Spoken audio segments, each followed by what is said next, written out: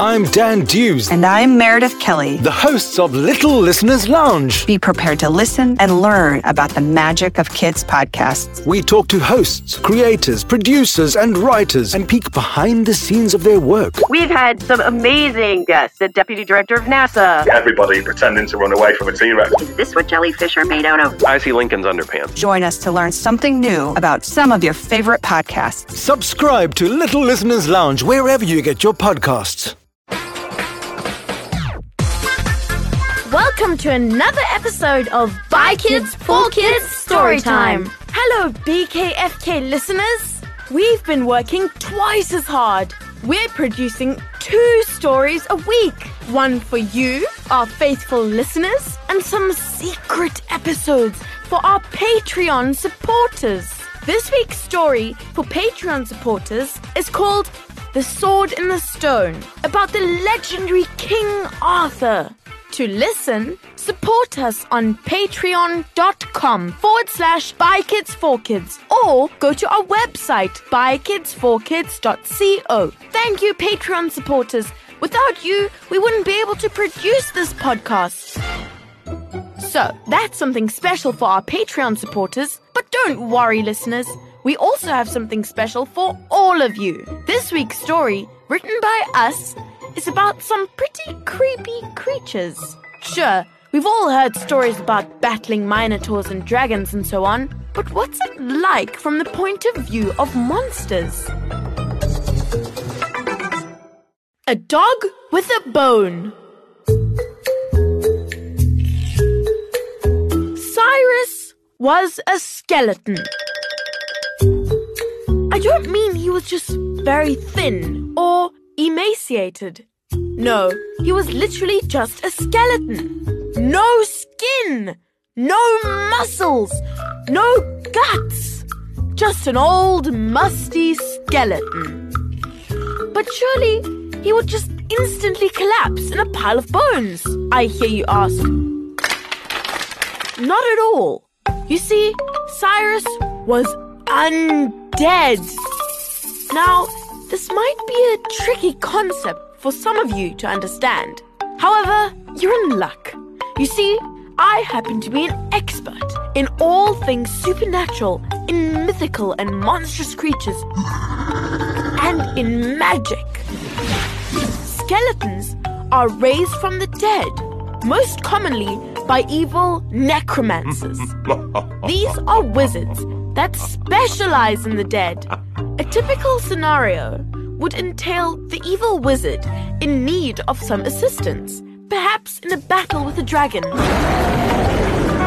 or to perform an unattractive task such as washing the dishes. The necromancer would then wave her hands around and utter some mysterious words while sprinkling some substance, such as powdered bone. This is called casting a spell. And then the magic would begin. In some stony tomb or ancient battlefield, the bones of the dead would slowly creep towards each other in an effort to reassemble a skeleton. This was not always instantaneous. Sometimes, the thigh bone would lodge itself where the arm bone should be, or the skull would attempt to settle where the hand should be. But if the spell was cast correctly, a complete human-shaped skeleton would be created to do the bidding of the evil necromancer. At your service, master, would be a typical greeting from a newcomer to the undead. The necromancer would normally have no time for niceties and would generally respond with something like, "Attack, you rattling bag of bones, before it burns me to a crisp!" Or you can begin by washing the dishes, then mop the floor, and then feed the pets. In the case of Cyrus, who was summoned by the evil wizard Kastelberger, he rose from the dead in the midst of a raging battle against the tree folk in the Forsaken Forest. There were pixies, gnomes, elves, and all manner manner of woodland creatures, each of them outraged at the presence of the dark magician, hurling themselves at her with all their might. Poor old Kastelberger was on her last legs, exhausted, depleted, and almost defeated. So before Cyrus could completely assemble himself, his pelvis locking onto his spine, his ribs gathering together, Kastelberger received one elvish arrow too many and collapsed, dead on the ground. With a cheer, the forest folk high-fived each other and dispersed into the leafy gloom of the forest. Just too late, Cyrus's skull rolled toward the top vertebra of his spine and locked in place. "At your service, master." There was no reply. "Master?" he called out again uncertainly. Again, no reply. His bony eye sockets scanned the clearing and soon saw Kastelberger unmoving, uncommanding, dead. Sighed Cyrus. "Peacefully resting my bones in the grave for decades, and now this? Summoned to service with no master? Really? And now an eternity in this clearing. No orders, no missions, no purpose." Depressed, dejected, and bored, he settled down against an old oak tree and sat for days, weeks, months. Occasionally, he gave a musty sigh or brushed away an annoying fly. Poor old Cyrus was dying of boredom. Well, not quite dying. He was undead. He couldn't die. No, he was destined to sit there forever, bored and lonely.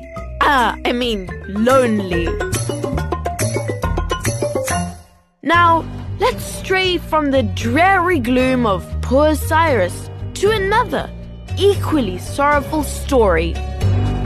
A young man named Nathan was making his way through the forsaken forest.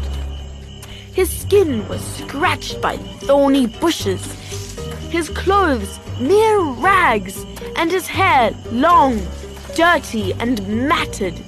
He was utterly exhausted, hot and sweaty, so much so that he was panting with his tongue hanging out, a bit like a dog. The last rays of sun disappeared through the leaves above. Night was falling. "Oh no, not again," he sighed. "Wretched full moon." He stopped and began to undress. "I can't afford to have another set of clothes. Stretched, torn, and mangled."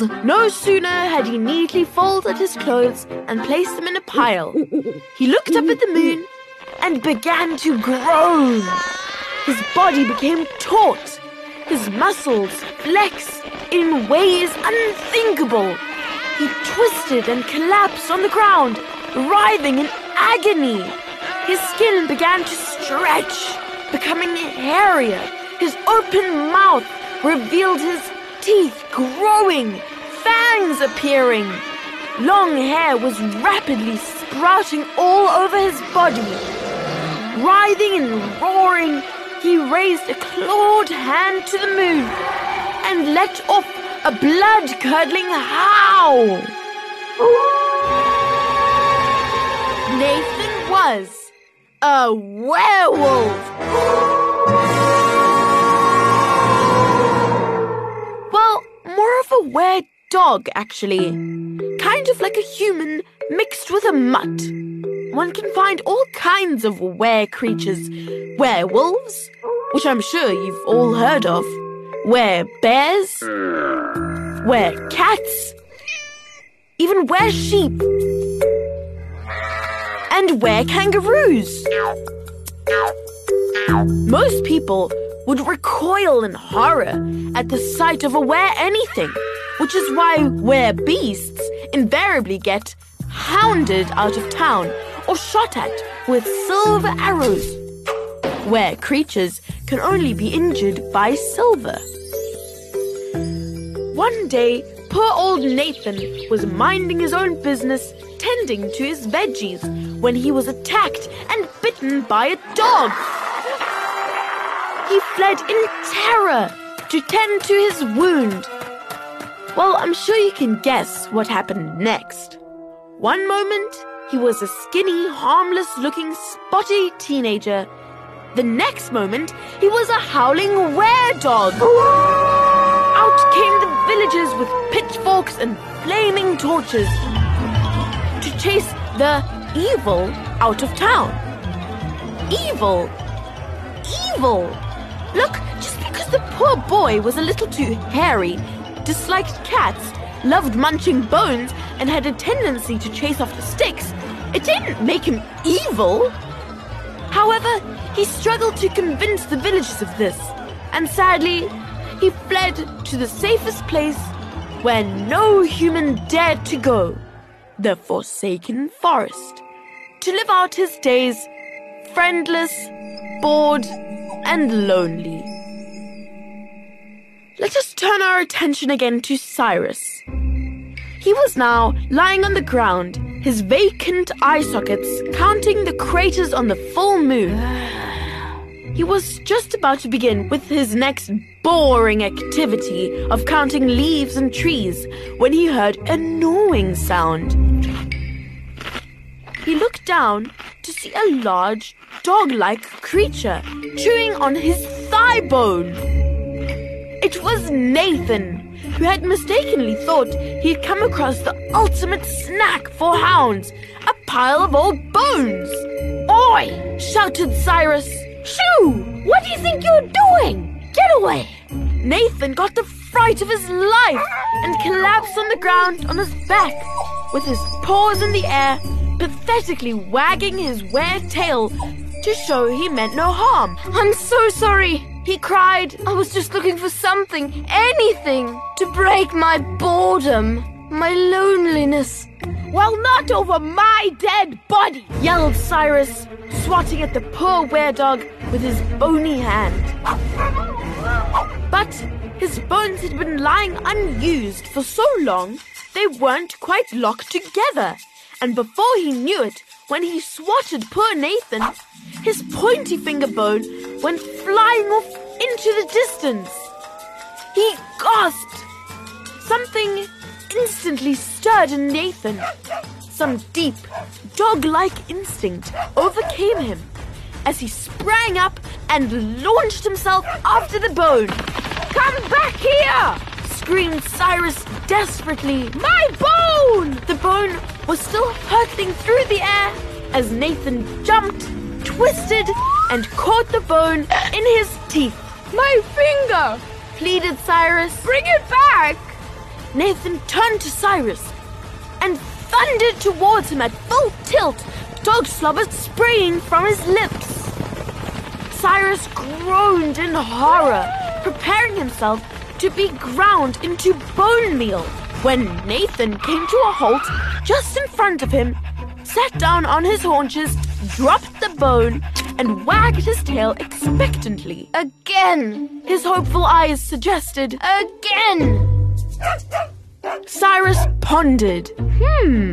That was rather fun, actually.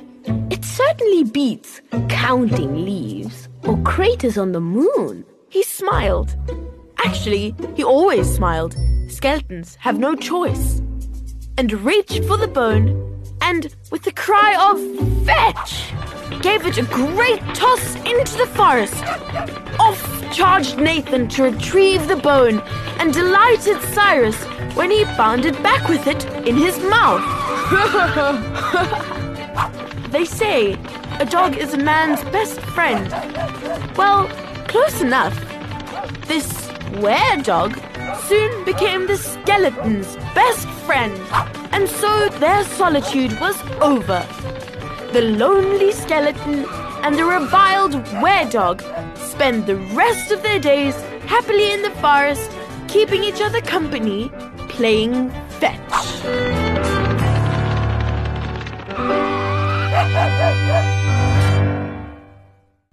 Thank you for listening to this episode of By Kids for Kids Storytime. Performed by Maya Degenhardt, Mo Gashago, and Max and Ruby Jews. Hey guys, if you like this episode, please share it with your friends and family. It is one of the best ways to support BKFK Storytime.